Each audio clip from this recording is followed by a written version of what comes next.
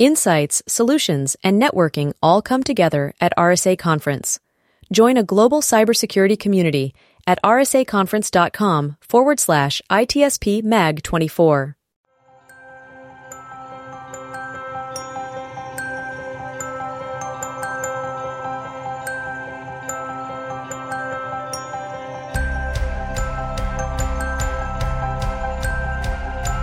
Welcome to the Mentor Project podcast, a place where you will learn, discover new ideas, be entertained, inspired, and even mentored.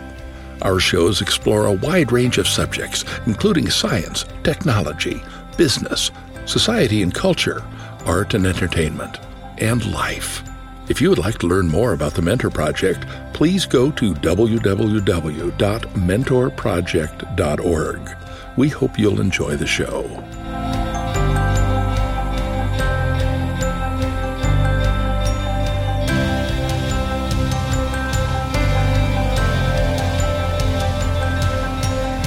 Hello, everyone, and welcome to another episode of the Mentor Project podcast. This is so exciting, Marco. I feel like it's been a while, but this is a topic that I'm interested in. I know you talk about this all the time, but I don't. I mean, I do get to talk about it a little bit, but this is a real opportunity to embrace a little bit of the history, a little bit about what's happening now, and a little bit about the future in AI. And I know that this is on everyone's mind. So I want to welcome everyone. And Marco, good to see you today. Well, good to see you too. You're right. It's been a little bit that we haven't recorded anything together, but this is a great way to get the conversation going on something that, yes, it's on everybody's mouth and everybody's podcast. I would say 1/3 of my podcast include AI and ChatGPT. So this is really good to go on it. And I want to thank Mary for the ideas to actually do an episode about this for the Mentor Project. So I would say without further ado, let's make a round of introduction here. I think people already know who me and Susan are. And of course, they know this other guest as well, but let's hear for those that don't. So Mary, little introduction about yourself, and how did you come up with the idea to actually say the Mentor Project should talk about this? Sure, my pleasure, and thank you, Marco and Susan, for having us on. I really appreciate that. So I'm Mary Hagy, the founder and CEO of Moonmark, and Moonmark is an entertainment and education platform, and we create experiences for young people to do things that will expose them to science, technology, engineering, arts, and mathematics, because that is their future. And we know that the more useful and productive and fun experiences they have, the richer they will be for it. So in 2024, Moonmark plans to launch with intuitive machines out of Houston on a SpaceX rocket with 2 of our vehicles that will land on the moon. And when they land on the moon, 2 teams of high school students from here on Earth will be racing them. And after they're finished, the 2 vehicles will move into a 30-year scientific mission. So that's a little bit about Moonmark. Now, why am I interested in AI? Well, I'm interested in AI because the demographic that we are targeting, which is the high school demographic, but also, Caden, for you and your future as well, you will be accepting stewardship of what's called space commercialization. And so over the past, we've known about NASA, we've known about the European Space Agency, the Japanese Space Agency, and those are the agencies that have gone up, in China, of course, gone up into space and created what we know of as space operations. What's happened in the past 10 years is that space commercialization has outpaced sovereign space commercialization or space operations. So with that in mind, we are aligning ourselves with the commercial entities. And because those are the ones that are going to be offering opportunities for our young people in the future. We're very excited about that. Now, as far as artificial intelligence goes, we've had some really spirited conversations. And I want to talk a little bit about fear here in a moment. But we've had a lot of spirited conversations about how to engage AI in what Moonmark is doing. And just to cut to the chase on that, we're going all in, because AI is the future, and the proper use of it and the knowledge of the tools is absolutely essential for the young people that we are working with. You had any questions? Well, I said that we're going to hear from Matthew's opinion on the. I'm going to put him on the spot. Yeah, before doing that, Matthew, a little introduction about yourself and your other guest there, Caden. Yeah. So I'm Matthew Griffin. I'm the CEO and founder of the 311 Institute, the World Futures Forum, and Exponential University. So the 311 Institute is essentially a deep futures advisory organization advising some of the world's largest and most respected brands. The brands that you've got on you now, the brands that you're using to actually watch and listen to this podcast and everything else. The World Futures Forum basically is designed to bring together the United Nations, along with a whole variety of different entrepreneurs, to solve the world's SDGs. So, 1 through 16, we kind of leave partnerships to the UN. And then the Exponential University is one of the world's first free futures universities, basically where people can come and experience the future, get their hands dirty, get their brains dirty. That might be a little bit, that might be a little bit pushing the boundaries. And actually sort of experience the future firsthand and sort of try to envision it, create it, build it, and lead it. That's it. And then as for the character on my left, who are you? I'm Caden. So he's, Caden, can you tell us a little bit, just maybe 2 things about you, anything that you want to share? I'm a runner and I do modern pentathlon, like swimming, fencing, and laser run. What was the last thing you said? If you could just go closer to the mic. I didn't hear the last thing you said. And laser run. Laser run. Oh, yeah. I want to hear more about that. That's for sure. So what he's also missed out basically is that he's 11 and he's a member of Team GB, the UK Olympic team. Aren't you? Wow! Congratulations. How can you forget that? Come on. Yeah. Come on. That's important. Hey, his modesty. Hey, bud. but I think there is another reason why he's here. Yeah. Because he done some creative experimenting with ChatGPT, if I'm not wrong. He wrote a book using that. So maybe you want to tell us about that as we get into the conversation. I'll say, Susan, let's get Mary's to get things started. Great. Now, I think Mary was going to go, and you're going to tell us, Mary, a little bit about AI and the past, and you're going to talk from that perspective, correct? Actually, maybe just a ditch the past, but the present. Okay. Mm-hmm. So just go with the present. Yeah, my pleasure. And before I do that, I do want to answer your question, Marco, about why the Mentor Project. So I'm a mentor, Susan's a mentor, you are a mentor, Matthew is a mentor. So this is a great topic for those of us in a very robust mentor organization to know more about, because those we mentor, whether they be lateral or whether they be mentees of a younger age, then we should know what the current state is and what the future state is. So regarding the current state, as I mentioned, we did some exploration into AI and how we would use it as a part of Moonmark. And what I discovered, and what is pretty commonly known now, is that there's a great deal of fear surrounding AI. I mean, it's just pervasive. The reality is that AI is here. It's been evolving in one form or fashion since the ENIAC computer was formed in 1946.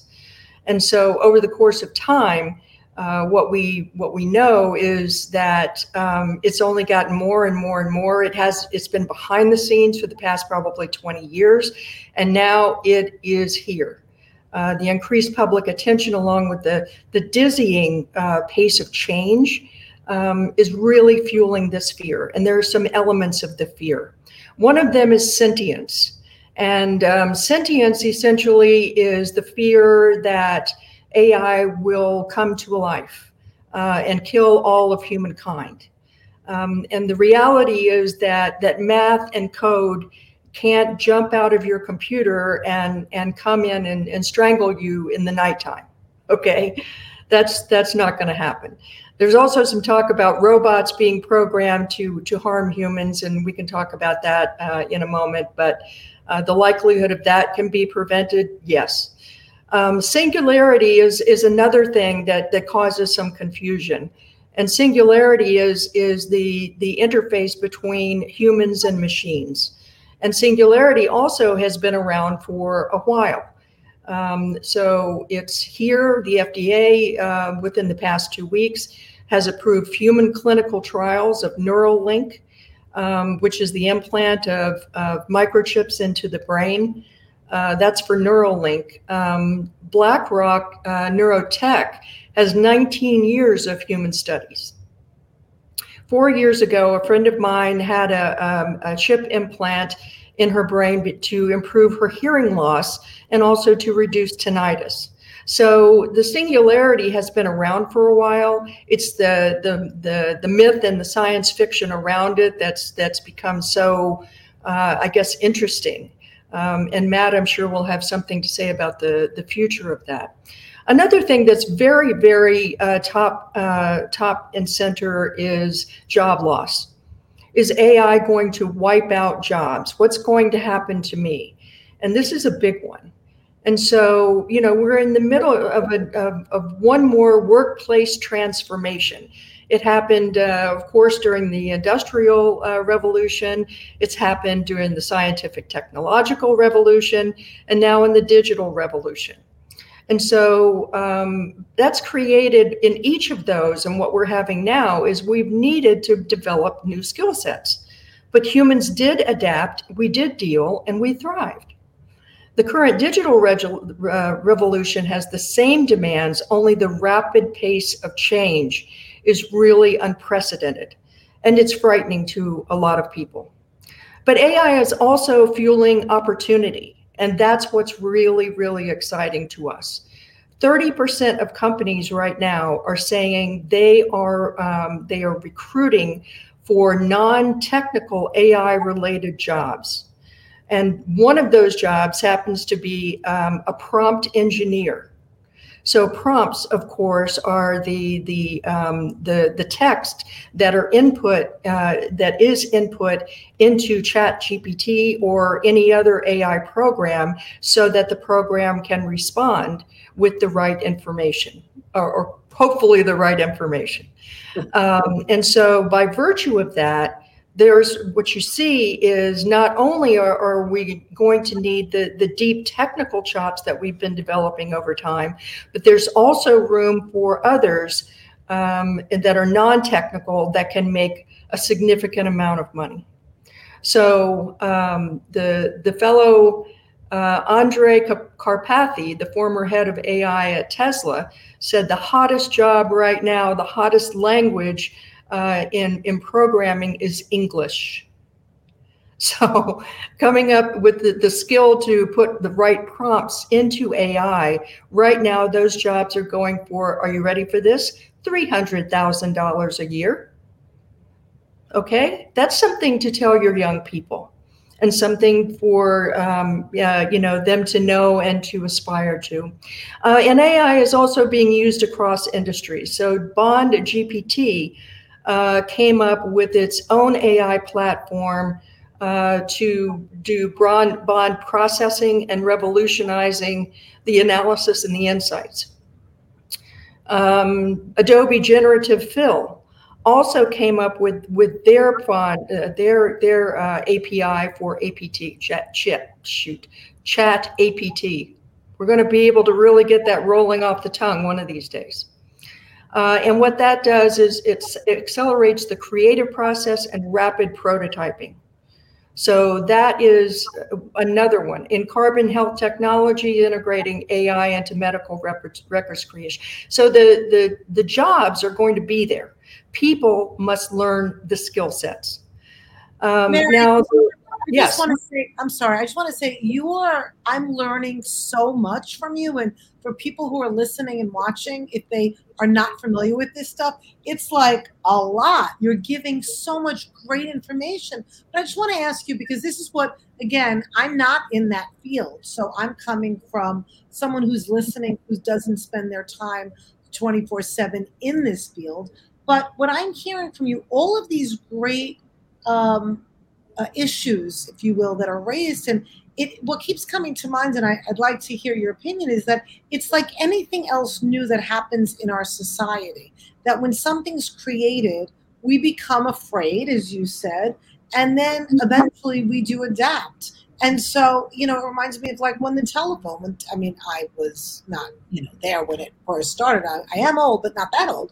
But like all the different inventions, the computer, the laptop, the electric typewriter, So, and it's almost like all these things occur, only it's maybe a little bit more. And I just want to also say, I was laughing because as you talked about the earlier fears of what AI is not going to do, I just kept thinking, well, people watch a lot of sci-fi, and that's where all of these, fears come from because they've seen it so much. So it's really fascinating. So in that, there's a question. So what do you think that this is even more intense than other inventions, or do you think it's very similar to what we've been through in society? Did you say intense than more inventions? Yeah. Do you think that it's more like there's greater, or you think it just feels that way now because it's the newest? I just remembered the sentence of, it's not, what is it? It's the saying, it's not the technology user. I'm sorry, please repeat that. I think we just got a little feedback. I've said it's like this saying, it's not the technology, it's the feedback, it's the user. It's the user. Right. I do think that this is more intense than the examples that you gave, primarily because there is the perceived threat of annihilation of humanity. Okay. The thing that I can come up with is closest to this, that seemed to be having a lot of concern, is when we developed cloning.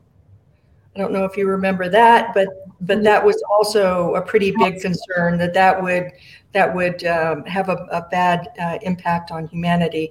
I would also suggest that a key fear, and this one is actually pretty a viable threat, and that is that AI makes it easier for bad people to do bad things.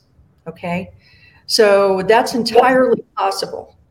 Okay, the entire industry of cybersecurity, which is, Marco, your bailiwick, your wheelhouse, a huge aspect of that is on preventing things from happening, bad things from happening from bad actors.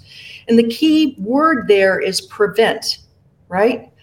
And so when it comes to AI, I think that if we dedicate our time and attention to using this most powerful tool to prevent bad things from happening, it's more powerful than those that can harness it to do bad. Yeah. That's those are all good points. I mean, there's always the big battle between the good and the bad. And in that big battle, I would love to get Matthew in the conversation here, because I know you talk about the future all the time. Do you agree with most of the thing that Mary said? Would you have to kind of like point out maybe some divergence here? No, so roughly. So when we have a look at technology, every technology is a tool, and every tool is a blank slate. When we have a look at, for example, artificial intelligence, we're using AI already to create some of the world's first cancer vaccines, which in some cases have been 100% effective. So that's kind of, should we say, towards the utopian. But on the other side of the scale, basically, I was with a very large payments company in the Caribbean about 2 to 3 weeks ago. And they were talking about digital skimming malware, something called MageCart, which you sort of might be familiar with, Marco.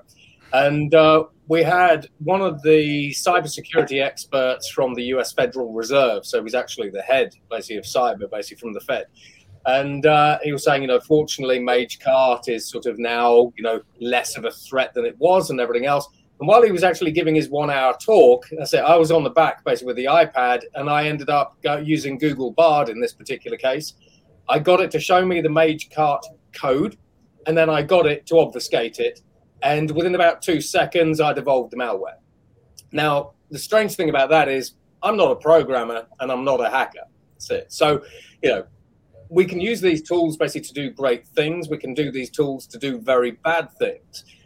So I often sort of say that when we have a look at these technologies, one thing that they do really well increasingly is they increase the power of the individual to do good or to do bad. So, when we have a look, so Mary kind of mentioned earlier that we're not quite at the stage where artificial intelligence can actually reach out of the screen and strangle you. So this is where I'm actually going to bring sci-fi to life. Now, when we talk about generative artificial intelligence, we still really think of things like ChatGPT, but I've been talking about these things for like 10 years.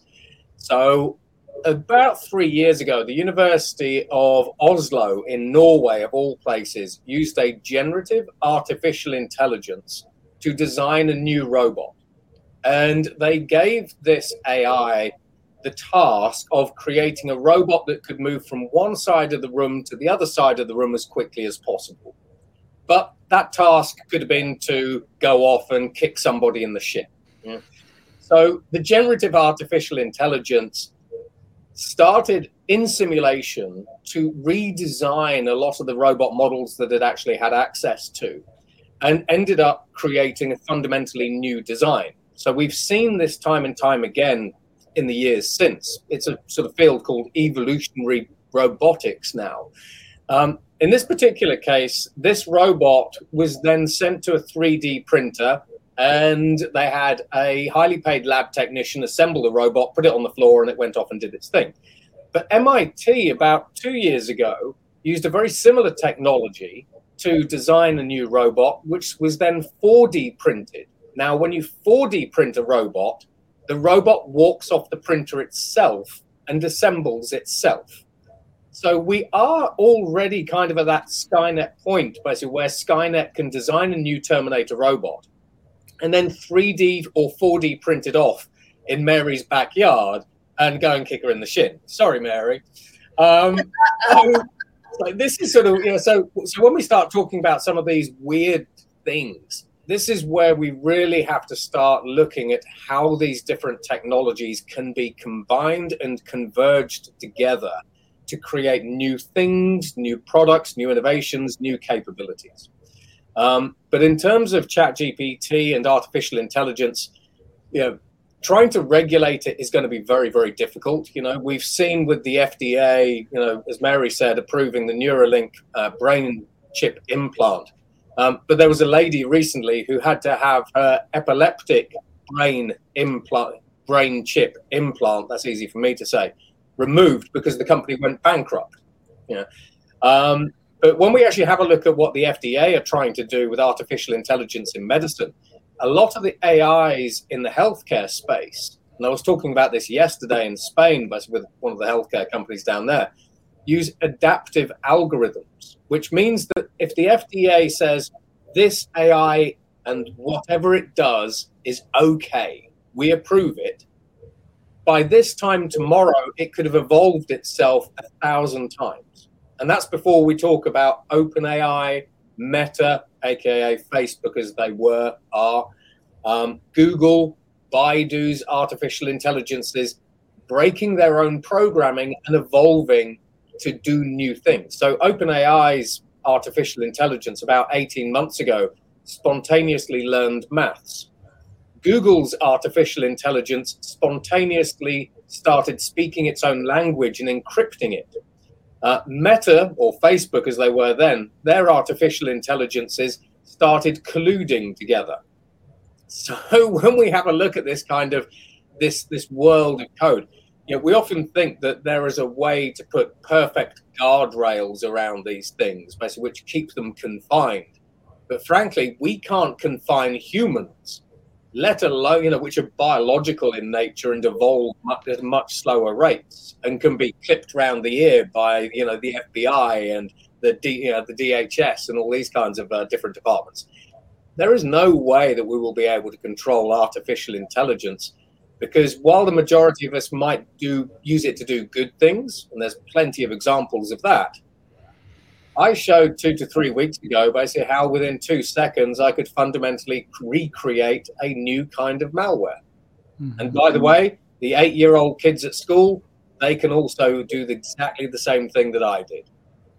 Yeah, well, this with this comment, we can go all over the places, right? All the scenario, the paperclip scenarios, we can go into a lot of crazy stuff. But one thing that I would like to do here is that we do have this extreme, which are very plausible. I mean, no doubts about it. The good are there, the bad are there. But there's also this idea, in my opinion, that in order for our legislator to understand and legislate and try to regulate, and for people to really maybe not be as afraid as sometimes the news are trying to push on that direction, I would say people need to start practicing and really see what this interaction with the prompt engineer, but you are your own prompt engineer, you can actually do, which is very fascinating. And one of the reasons why we're here today is to actually talk to the little fella right there, because he did experiment. And if I understand correctly, I didn't read it, but you did write a book with the help in 3 days. Did I get that right? 3 days? No less? How many minutes? Oh, minutes. How many minutes? 8 minutes. 8 minutes. Oh, okay. Wow. I think it's important. Can you tell us about your experience? I'm going to be honest and transparent. Although I know some about it, I have not actually used it yet. And I'm going to. It's actually on my list of things to do for next week when my teaching semester ends, because I'm still teaching. I haven't been replaced just yet. So can you tell me about your experience with it and what it was like and what did you do? So first what we did is that we put in the prompt to ChatGPT saying, write a chapter about, make up a chapter for running, and then we tell them, for the other prompt we say, write the chapter about running, and it gives us the chapter, at least 500 words each chapter, and we copy and paste it into Google Docs and we make it our own words, and we play around with the fonts and stuff, and then we add like the photos and stuff in. And then to get the AI images, we went into Discord and we used Midjourney and we used the prompts. You can make anything using Midjourney. Mm-hmm.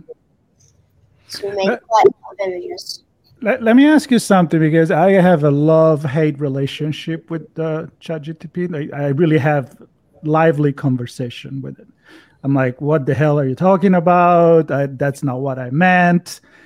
Did you feel like you had to make correction and tuning the results because maybe it wasn't what you had in mind? I mean, how do you interact with the conversation? We didn't really have to change it too much, but most of it was actually correct. There were a few spelling mistakes though, which we had to fix.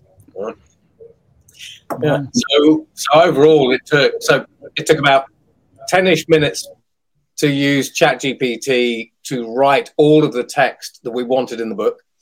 So Caden had to come up with the idea, basically the title of the book. So this is where human creativity and what is it that you are trying to use these AIs to achieve kind of comes into play.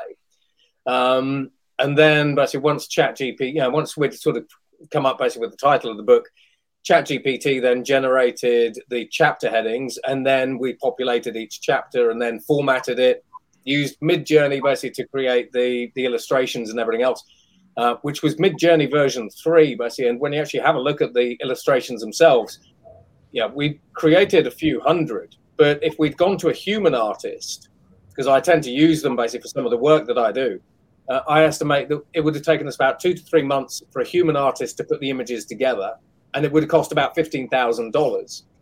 But within 10 minutes, we'd written the book. Within about 6 hours, Caden had created all of the illustrations and art and filtered them and chosen the ones that he wanted, didn't you, bud? And then it took about another 6 hours to actually format the book. And then by the literal end of the day, we had the book. Not the book. Let's see it. Oh, wow. What's it called? Coaching for Performance Runners. And do you like it? Like when you read what ChatGPT came up with, did you like what it had to say? Is this a book that if you didn't know it or make it, would you enjoy reading it? Yeah, I would say so. Good. That's the right answer. I know I put you on the spot publicly. I'll ask you privately, but no. But it looks phenomenal. Why don't you pick that up? For those of you that can see it, it's a really cool cover. And there's someone now. Who is that? Is that someone you know on the cover? No, it's it's not a real human. It's not a real human. A prompt. It's a prompt. Yeah. Made up. Yeah, and then you've got, for example, every single image in here was created by AI. And, when you have a look at them, we talk about AI replacing photographers. Mm-hmm. Yes. That is as we sort of talked about prompt engineering, to get the illustrations correct, you needed to, I've got a favorite in here, we go.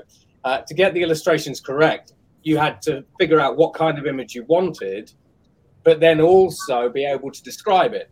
So this is one of my favorite ones. Okay, so Caden sort of punched into Midjourney, something along the lines of create an intergalactic running race, or an image of an intergalactic running race, right? Okay. Now it came up with this. So let's see if we can describe it. So, Matthew, for those that are just listening. So for those of you that are just listening, what we have is we've kind of got this space alien that appears to be chasing a load of human runners, in America. Yeah, that's what I get the feeling looking at it. Yeah. Yes. However, for those of you that can actually see it, when we talk, when Mary was sort of talking about the fear of technology or fear of artificial intelligence, it kind of strikes me that the alien is the technology that is trying to chase humans, and all of the humans are running away. I mean, if you look at this character's face here, that's it. You can't really see it that well. If you look at his face, he looks terrified. So that's sort of one of the funnest images. I was wondering though, the picture on the cover, for those of you that can't see, at least from it's far away, but it looks like a human. And there was another picture that I saw. And although you're saying it's not actually a real human, it's a computer generated human. I'm just wondering, I'm sure that there must be somebody out there that looks like that, because they look like real humans. And then my mind went to, that'll be interesting, because in the legal world, what if somebody actually looks like that person and then decides to sue for use of their picture? Because how many variations are there? So I don't know. My mind's going all sorts of places. Yeah, well, so on the legal side of things, quite a lot of my clients basically are a lot of the world's law firms. And actually, Caden wants me to show you this one. Okay, so Matthew, just repeat what you said before, because I think you might have. So quite a lot of my clients are the world's largest law firms. And actually, before we actually published the book, because the book is available for charity, so any money that we make goes to charity, I wanted to understand whether or not we actually had the IP rights to the text, to the book itself, the content, but also to the images. Now, because we actually sort of bought a ChatGPT license and a Midjourney license, it seems to turn out basically that we actually own all of the copyright for the book. Okay? However, so Caden wants me to show you this because we put in a prompt of, it was something along the lines, create the image of a runner surrounded by lightning streaks. Okay, now unprompted to you guys. So I know you guys basically listening can't see, but we'll tell you what it is in a moment. Who does that look like? It's Harry Potter, isn't it? Yep. It looks distinctly like Harry Potter. That's it. Now, we could say it isn't Harry Potter, but it has a very... Is it? Very, no. Exactly. So when we have a look at the legal field, Stability AI is actually being sued at the moment by Getty because they trained a lot of their image generation artificial intelligences, as it turns out, on scraped Getty images. Getty is suing them for $1.2 trillion, with a T, trillion dollars. And that's it. Wow. You can't make that number up. I mean, I don't think that Stability AI have $1.2 trillion.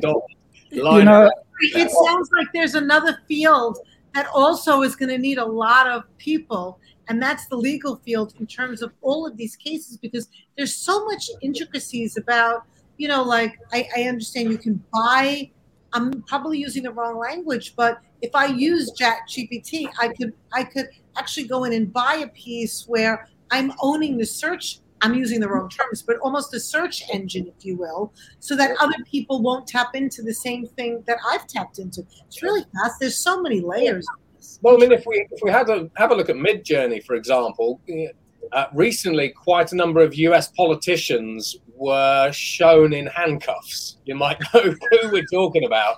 I said those were AI-generated images, but the characters that the AIs generated the images of looked realistic.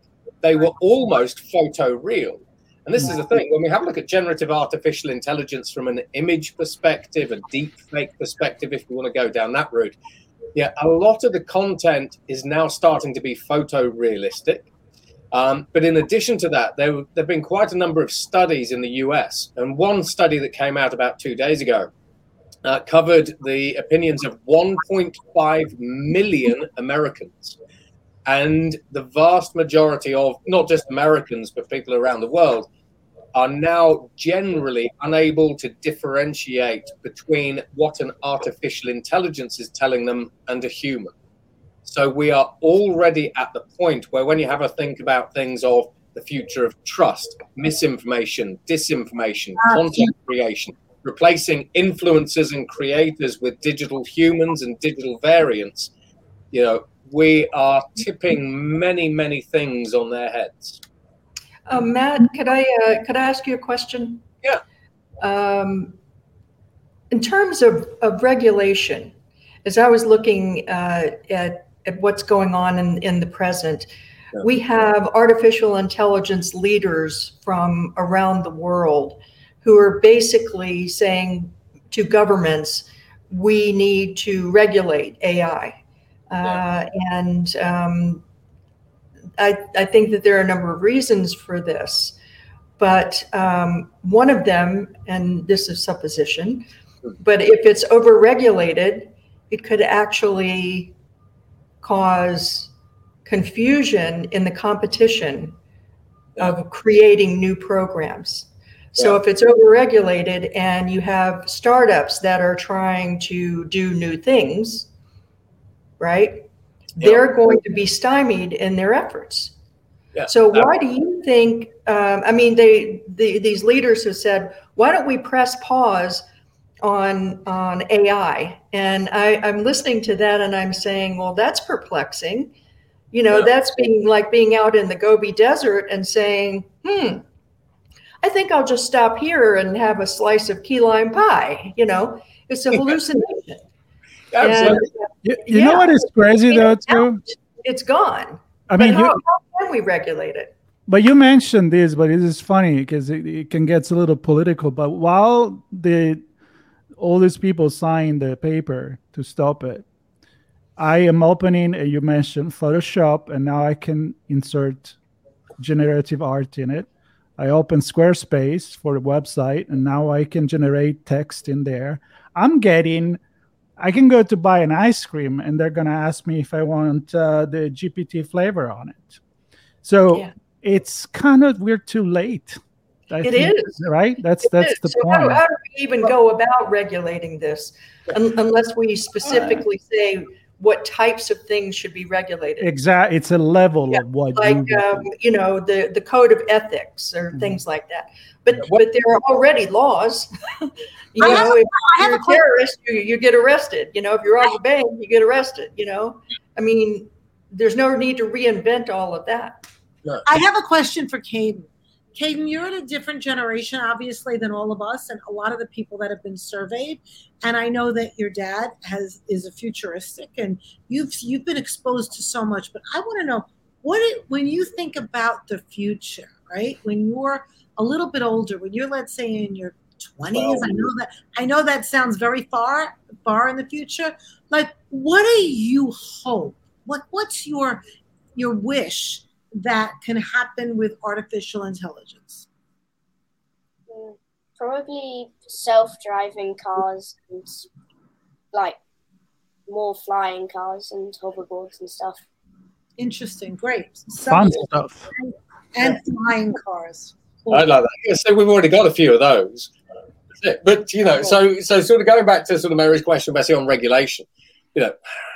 On the one hand, so if we have a look at Geoffrey Hinton, for example, there have been quite a number of artificial intelligence experts who've actually compared some of the latest artificial intelligence releases to the Oppenheimer moment.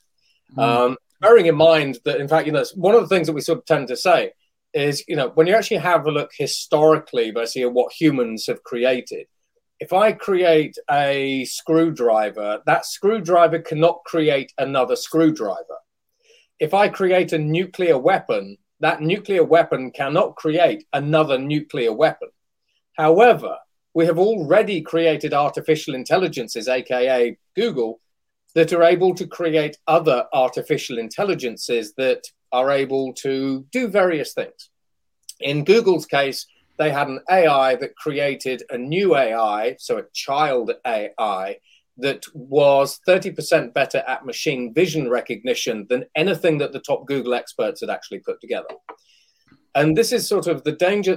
The problem that regulators have is, on the one hand, they fundamentally don't understand what these technologies are capable of. I sit down with lots of regulators, and when you just spend 2 minutes with them and say, did you know we're already at this point? They just go, wow, we thought we were like 30 years further back than that. Secondly, a lot of the regulators, basically in their own words, basically are lawyers and policy wonks. They aren't technologists. Thirdly, they're like us, an older generation. They don't necessarily appreciate the full weight of what technology can actually do. Fourthly, they typically look at artificial intelligence in isolation, when really the power is in convergence of these different technologies. And fifthly, they can't act with speed anyway.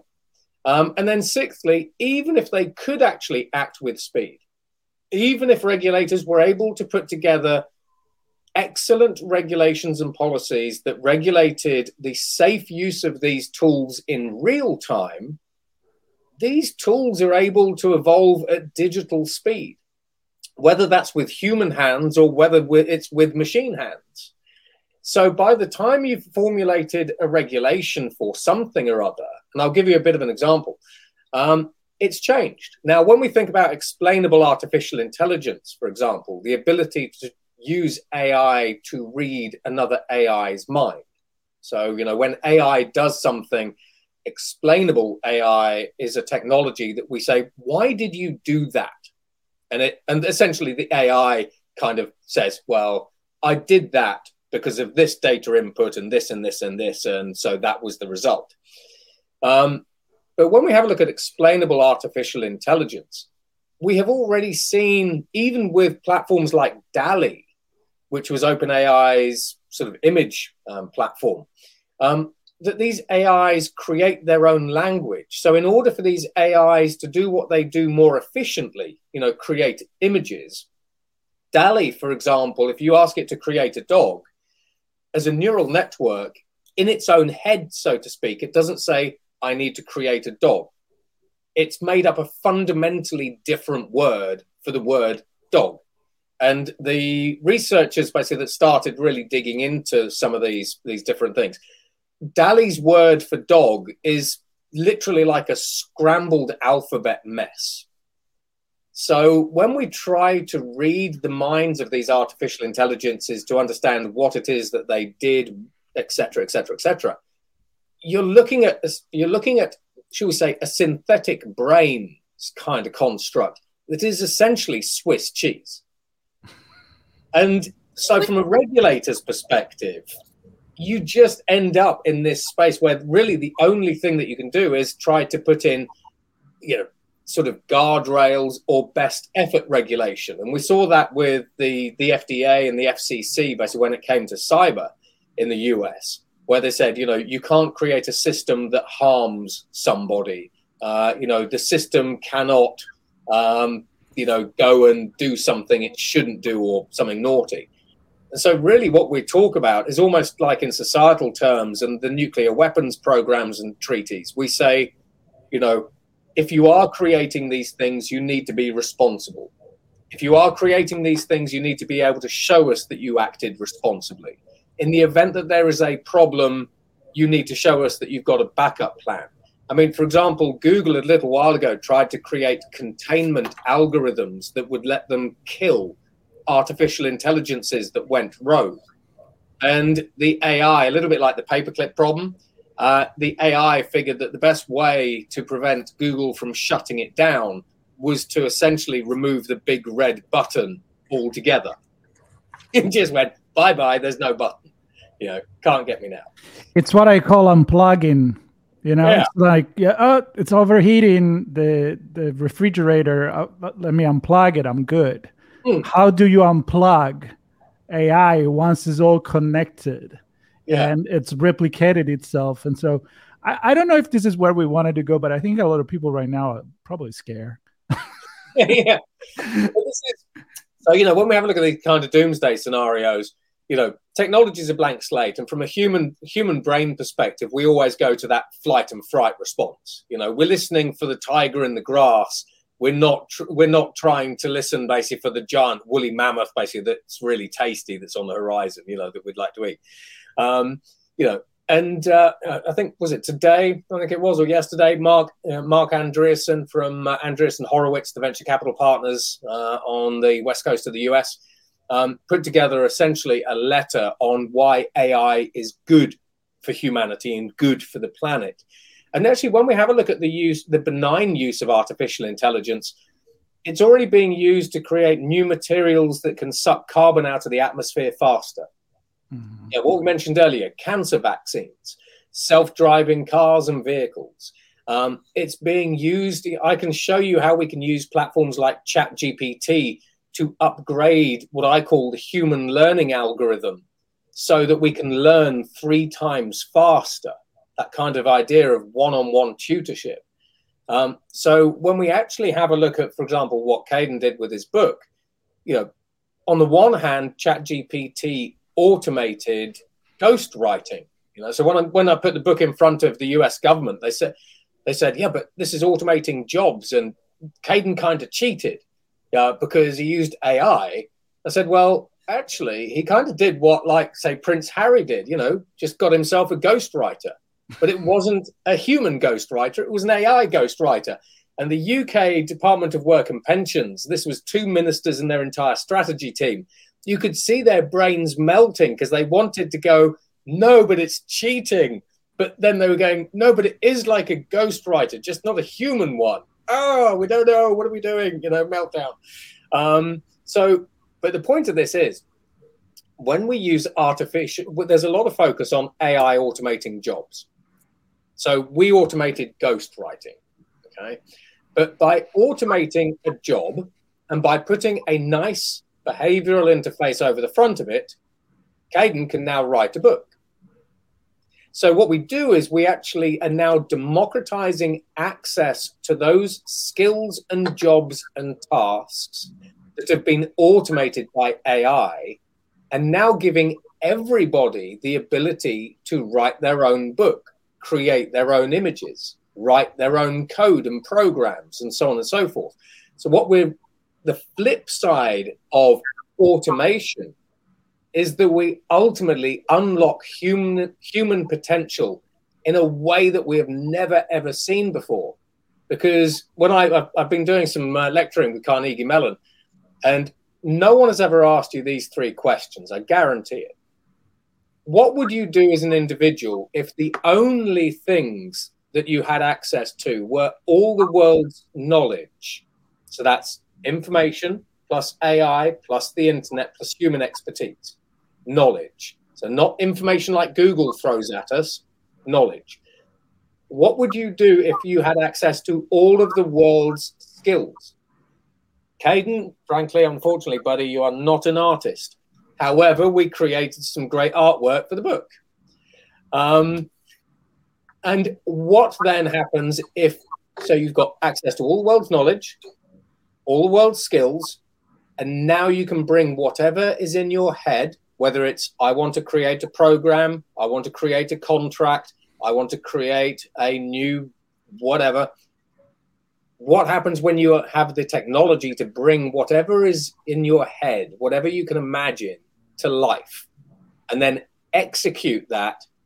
And if you use these new tools to create a piece of an application, for example, a new service or whatever it happens to be, if you can execute correctly, you could have that in 3 billion people's hands by the end of the day. What do we do as humans when our potential is basically limitless increasingly? Education doesn't prepare us for that. Society doesn't prepare us for that.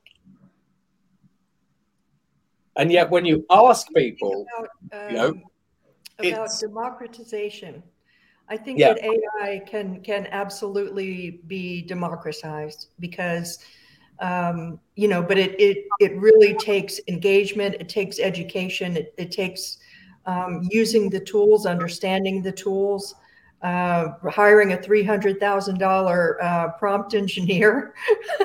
Yeah. But the good side, and I do always try to look for the silver lining of the genie being, out of the bottle, and it is off and running, is that if through education and the right kinds of access, keeping the tools open source, keeping the frameworks open source, so that everybody that wants to has an opportunity to build without, huge financial burden, and hopefully not over regulation. Yeah.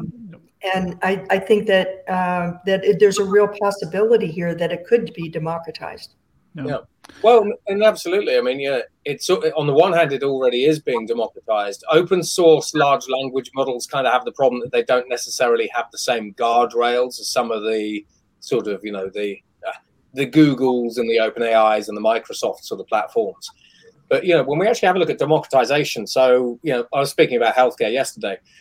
In the healthcare space, we are starting to get to the point where ChatGPT-like technologies are being embedded into molecular biomedicine, which means that increasingly we are approaching the point where non-skilled researchers or professionals can create a text prompt to create new drugs.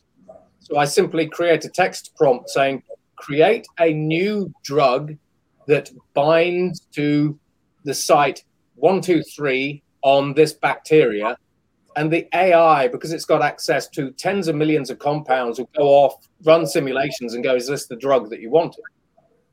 So not only are we democratizing access to sort of artificial intelligence and all that entails, but we're democratizing access to human potential, for better and worse. It's so interesting from my psychological perspective, the questions that you asked before, those 3 questions.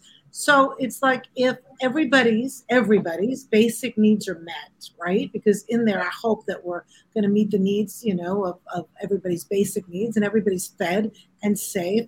And you can do whatever you want, and you don't have to, let's say you don't have to work for your basic needs. Then what does society look like? What do people do? And that's a really interesting question. How do people make meaning? What a relationship like? This is for another podcast, Marco. I have to actually jump on another podcast, but this is the kind of conversation I don't want to end because it's fascinating. Like I said, I had many of these, and I love all the different perspectives. And also, we talked about the good, we talk about the bad, we talk about the really good, and we talk about the scary bad. But the point is, I think it comes down to get ourselves familiar with this, and it's beautiful that Caden did that, and that you obviously comes from a great mentor, I'm assuming, right there, and got inspired, and then growing with that and really knowing, like, I understand enough to have an opinion. I feel like too many people now are just saying, "No, that's bad. Now that's gonna take job. We need to stop it." Well, how about all the beautiful, fantastic things that is already helping us as a humanity? So I suggest one meeting like this every month to talk about. I love it, Marco. Yes. Yeah, it's going to move that fast. Even fast. I said 30 minutes. We're at 54. So, but I hope we'll be on GPT 27 next month. That's it. Yeah. Everything will be run by ChatGPT 27. Yeah, we'll be sure that the summary for this episode it will be actually produced by ChatGPT for sure. Well, so ironically, one of the US military podcasts actually allegedly, according to them, taps into GPT-5, which then has a text to voice synthesizer on top of it, which lets them talk to it like a conversational artificial intelligence. Mm-hmm. Which you can kind of do already with the app that just came out. Sort of. Interesting. Yeah. Well, Susan, I suggest you to have a really in-depth psychological conversation. It will blow your mind. Yeah. I can tell you that. Yeah. And Mary, thank you so much for pushing to have this conversation. I'm not kidding. I think we should have many more with different mentors, and so we can hear from people that are more in the arts, people that are in photography. I mean, copyright is a big issue, right? Nowadays, writers in the movie industry are actually striking right for that. So different perspectives, of course. Marco, we can call it the Mentor Project AI Perspectives, or a series. Mentor Project AI series. So great! Right. You started a great thing here. So this is fabulous. Thank you all for coming. This has been great. Caden, I'm looking forward to reading your book and to see what else you do and create. And these are the only real images in the book. Those are real. The author. He's real. He's real. Exactly. That's it. But they're it's we're already in this kind of crazy world. Yeah. And then, as Marco basically just sort of said, certainly my advice basically is, people need to get out there and just experiment with this stuff and make up their own mind. Because if you use these things in a positive way, then all of a sudden, lots of people are realizing, they go, hey, this used to take me half an hour. Now it takes me 5 seconds, whatever happens to be.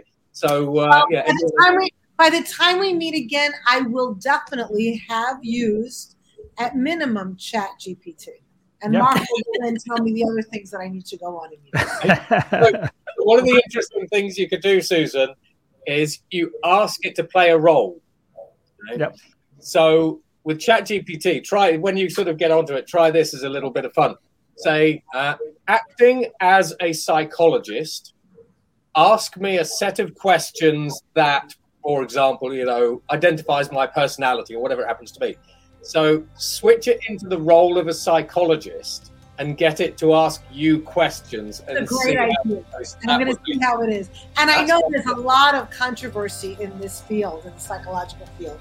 So of course. I'm going to do that. I'm definitely going to do that. And I will share with you the next time we meet. All right. All right, very good. Well, to everybody listening, we'll put the links to Matthew's website and Caden's book. Can you buy Caden's book? And of course, please go to charity. So we'll get that information too. And Mary, for your moonwalk information as well. So thank you all. Thank you to the listeners and to the viewers. And Marco, thank you. Thank you, Susan. It's good to see you again. Thank you, Susan. Thank you, Marco. Thank you, Mary. Always great to see you. Thank you, Matthew. Bye, Thank everybody. you. Congratulations.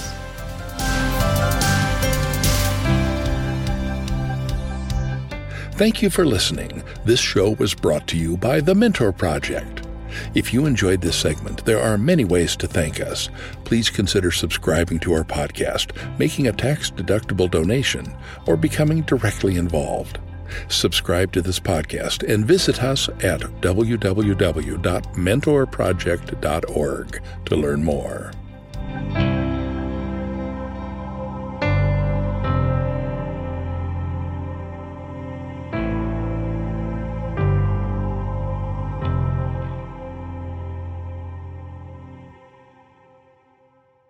Insights, solutions, and networking all come together at RSA Conference. Join a global cybersecurity community at rsaconference.com/ITSP Mag 24.